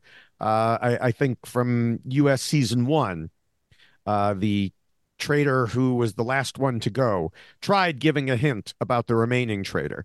Failed miserably. It was a terrible hint. Nobody understood that it was a hint. But that person is still on media now whining about, losing. So, some people are just pissy and sore losers. I can't answer that question any better than some people are just pissy and sore losers. So I don't need to add anything else here. Oh well, I guess what I will add is just simply something else that I go on about all the time. I still, despite having asked contestants about this, I still don't understand how producers really ensure a traitor doesn't just screw up the whole game by saying whatever they want to say. Yeah, no, they take an oath. It's not Hmm. real. it's just for TV. It doesn't really bind them to anything unless they are signing an actual Oh, I contract. think it's in the contracts. I think in their contracts, it probably says something like, if you are a traitor, here is what you are agreeing to. Yeah. And I'm sure there is a steep monetary penalty for it. It's Yeah, there kind of must be like, consequences. yeah, I mean, in Survivor, there are contracts that they sign. And like, you cannot reveal that you are on the show except to your immediate relatives, this person, this person, this person, and they're probably listed out there. And it says because there was a case where a couple, well, they weren't a couple beforehand, but two players became a couple on the show and were all over Instagram before the show even started. I'm not sure they were even announced as players yet. And they're all over Instagram together. And those two did not get, I believe, did not get invited to the reunion, which to go to the reunion at the time was $10,000 they got paid. Yeah. So they basically got penalized $10,000 each for deciding to spread their photos all over Instagram. There are much harsher penalties in Survivor Survivor contracts. I've heard upwards of like $5 million penalties, which of course most of them aren't going to be able to pay. These people probably could, some of these people could afford it. Most of them couldn't, but I mean, who can reach into their pocket and pull out $5 million? But it's still, I'm sure that that's the type of contract it is that forbids or that prevents that sort of thing from happening. Yeah, and I guess maybe the reason none of the contestants I've interviewed have told me is because they're probably not allowed to tell me. Right. So even Yeah, though I ask about it, maybe they're just like, oh, don't know. Yeah, there's one guy who writes about reality TV who has published what he has claimed is an old, like, many years old Survivor contract on his website, because the contract only lasts, I don't know, 3 years, I think, for Survivor, which is why you're not going to see any Survivor players who just got off the show on the Traitors, because they sign a contract. Yeah. As opposed to like Johnny Bananas, who literally went from House of Villains directly to this show, and I guess there wasn't much of a contract restricting him on. Which makes sense because he still makes his money by being on the challenge over and over and over again. So there's no way he would have come on House of Villains if it said, you're ours for a year. He would have been like, no, I'm not. But I have never gone to look at this contract, so I can't say for sure what it has in it. But yeah, even the revelation of the contract is forbidden by the contract until it's over. Yeah. Our second question, I am already going to admit that we don't know the answer to, but I'll ask it anyway and we can speculate. The question is, what would happen in the end game if there are 4 players left and there is a split vote of 2-all? So in case anyone hasn't seen any other versions of the Traitors and this is the first time you've seen it and you're thinking, what do you mean? What is the end game is? I mean, what it sounds like, that the final episode, rather than a sort of banishment room, the players generally stand around a fire pit and they have the option of whether they want to end the game or not. If at least one of them doesn't want to end the game, they continue to vote like a banishment. So yeah, this UD Keys is asking, what would happen if it was a 2 versus 2 vote? How do they rectify that? How do they... I don't know. That's never, Yeah. It hasn't happened in any version I've seen. I am sure this has happened in an international version. And this is it's a plea. Like anyone listening, people often send me messages from other countries saying, oh, hey, it did happen here in the Netherlands, or it happened in Denmark, Norway. So feel free to tell me how this has happened, how this has played out in other versions. I don't know what they do in the case of a split vote. Yeah, I mean, we don't know because it hasn't happened. There was the risk of a split vote, not at 4, but earlier in the game in UK. Yeah. And Claudia made a statement like, if it's tied again on the second vote, then the person will be chosen randomly. Yeah. But what she didn't specify, so there were people assuming different things here. I immediately presumed it was like on Survivor, where if you tie twice, then you go, it's called going to rocks. Everybody picks a rock. We've talked about this before. And everybody except for the people who tied pick a rock. Okay. So it's the ones who do the voting have to pay the penalty if they can't arrive at a decision. Okay, I see. And so that's what I thought would happen. The people who were voted for would be safe and everyone else would be at risk, which is encouragement to not have this happen, obviously. Yeah. Because if it's only one of the people who were tied, then you could be like, I don't care if we tie it. It's them, not me. What do I care?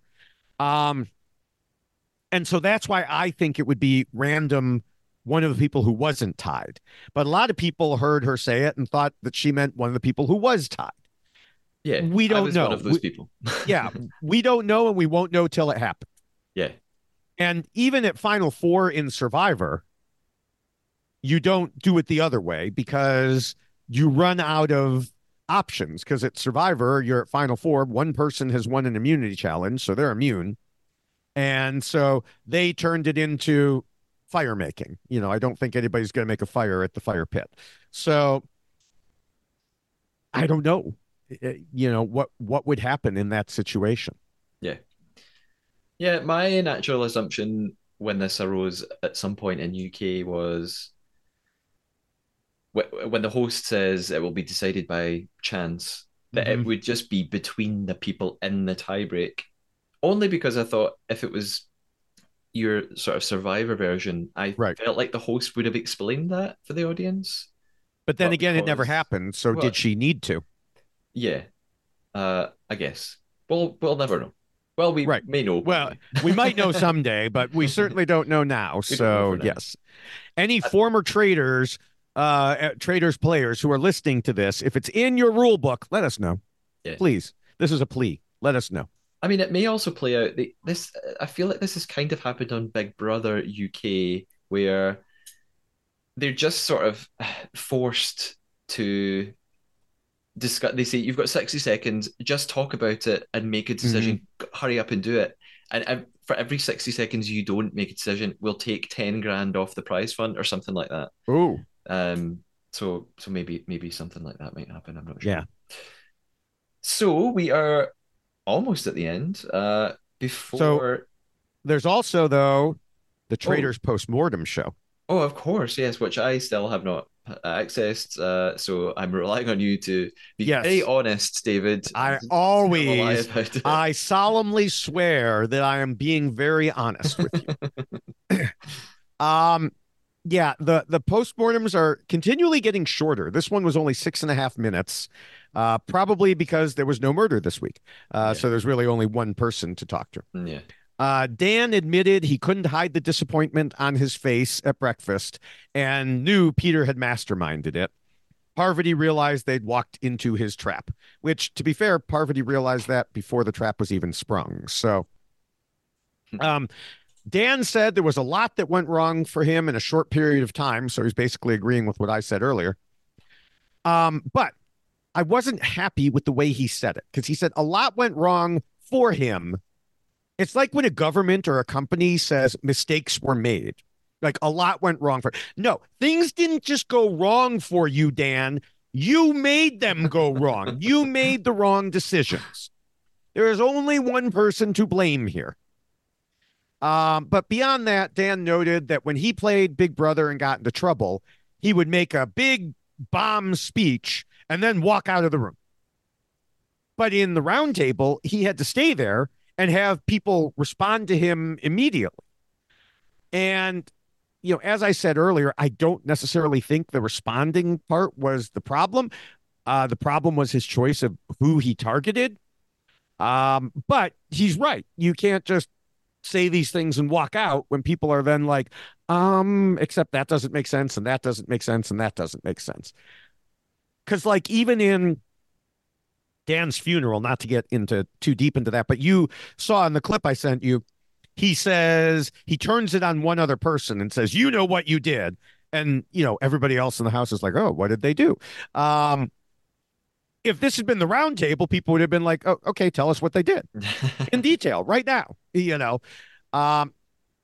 But yeah, he defended it here as, he said as crazy as it sounded. He offered up Phaedra because she was so unsuspected that it would catch her off guard. But he didn't expect to get her legal expertise thrown back at him. And yeah, again, that was part of it, but I don't think anyone was biting anyway. Because when he said she was so unsuspected,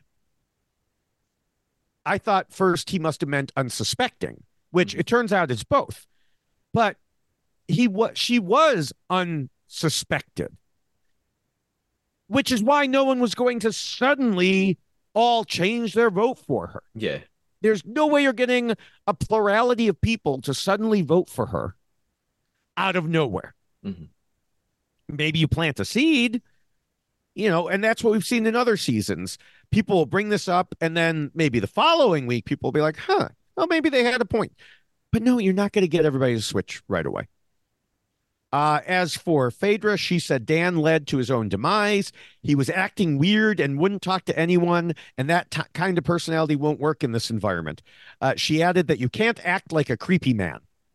And so she was so happy to vote for him after he pulled that stunt that she broke the chalk in writing his name on her slate.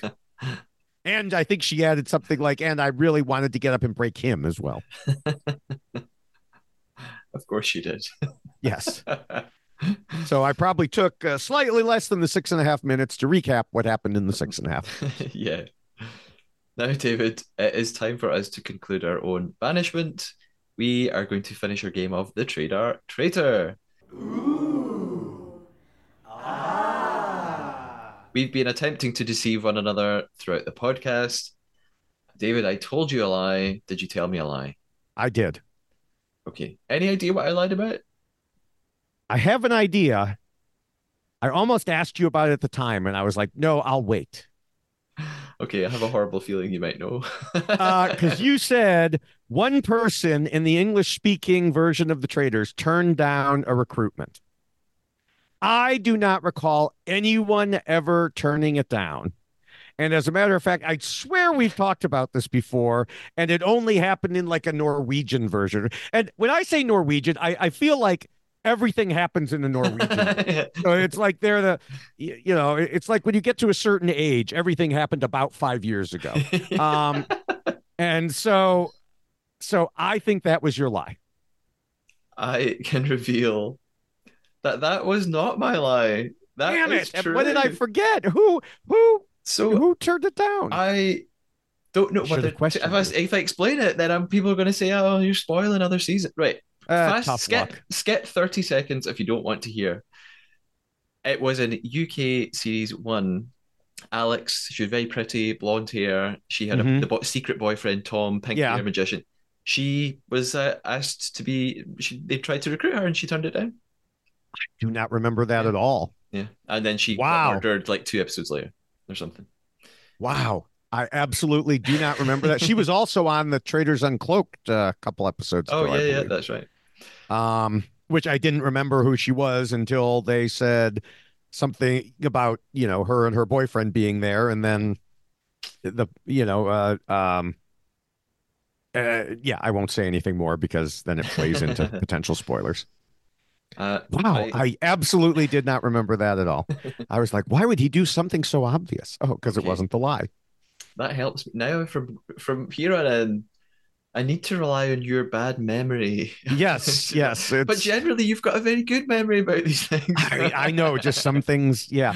It happens with Survivor all the time. People are like, David's covered Survivor since the beginning. He's talked about everything. He's written about everything. He must know all the details. No, he does not. David does not know trivia. I just, I'll watch the shows, and analyze them. But sometimes I'll go back and rewatch and be like, wow, I don't remember that happening at all. Yeah, I'm the same. People think that I do know every single thing about everything that ever happened in the Traitors. Once the season is done, I kind of, because you watch so many, they just all start to merge together. Right. I can't differentiate. Yeah. I'll tell you what my actual lie was. It's a very small one. I misquoted somebody. I made up something that someone said that they didn't say. I lied and said that Dan said he was going to be a tiger, and he didn't use that phrase. I don't even remember you saying that. So,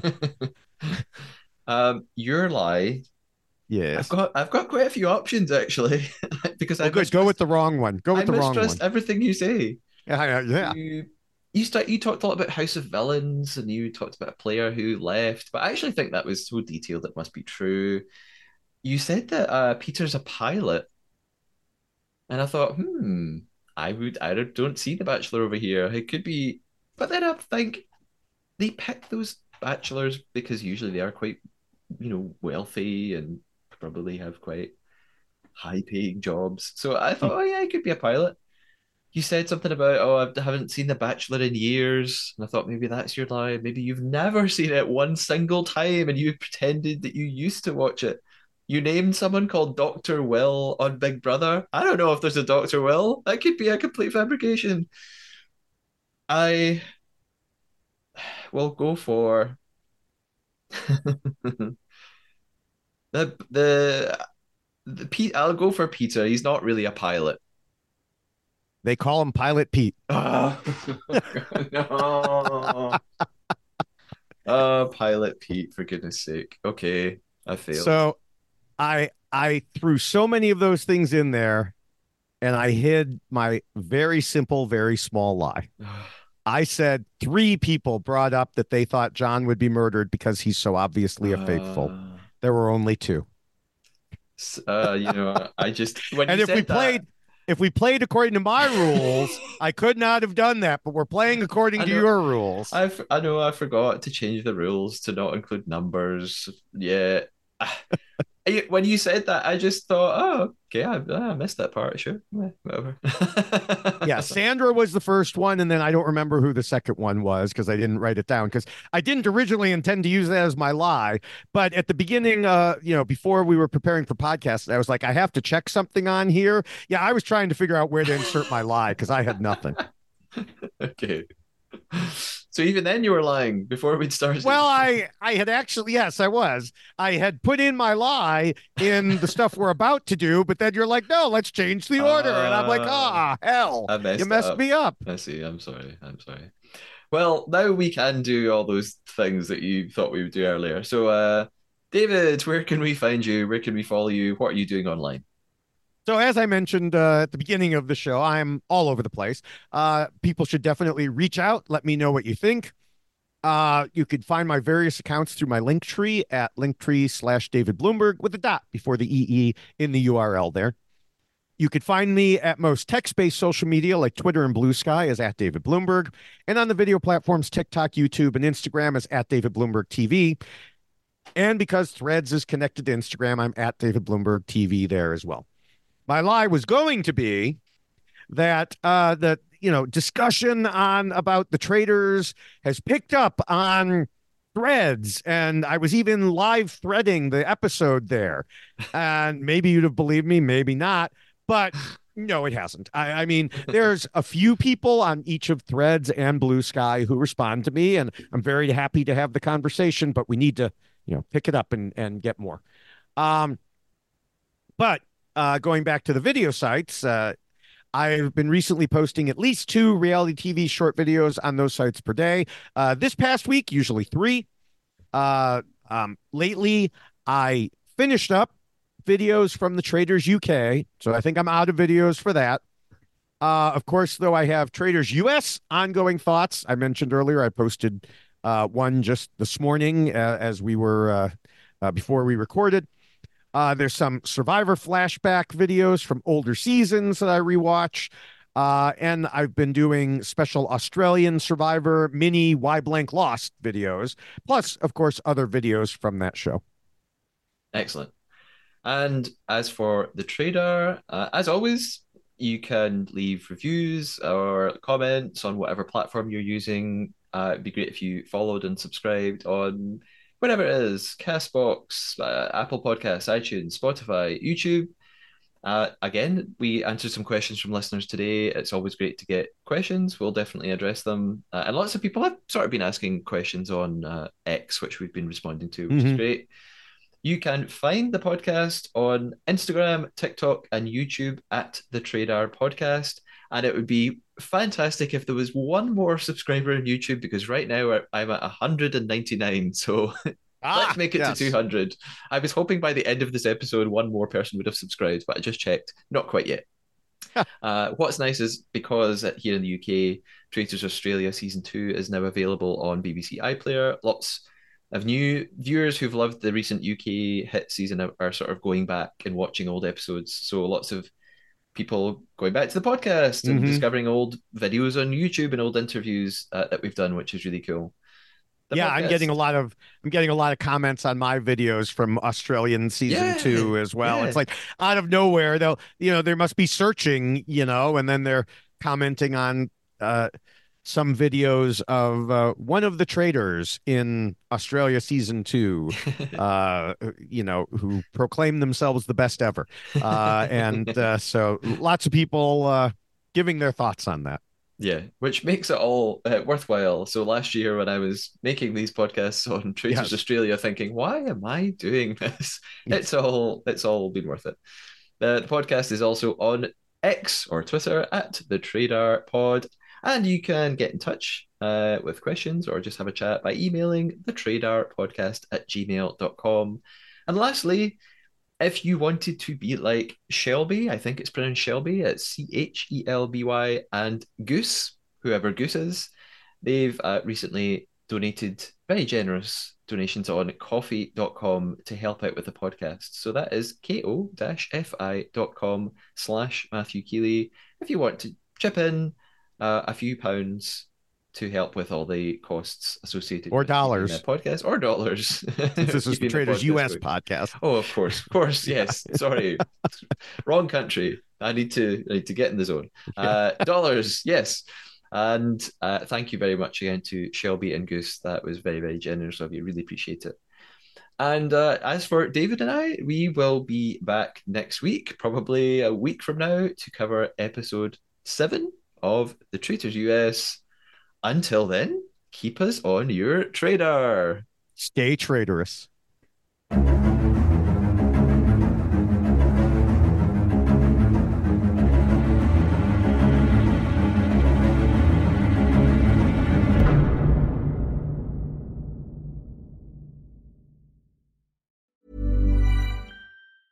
Planning for your next trip?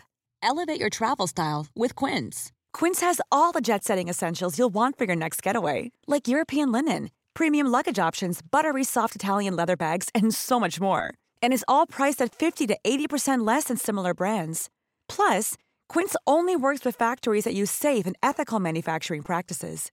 Pack your bags with high-quality essentials you'll be wearing for vacations to come with Quince. Go to quince.com/pack for free shipping and 365-day returns.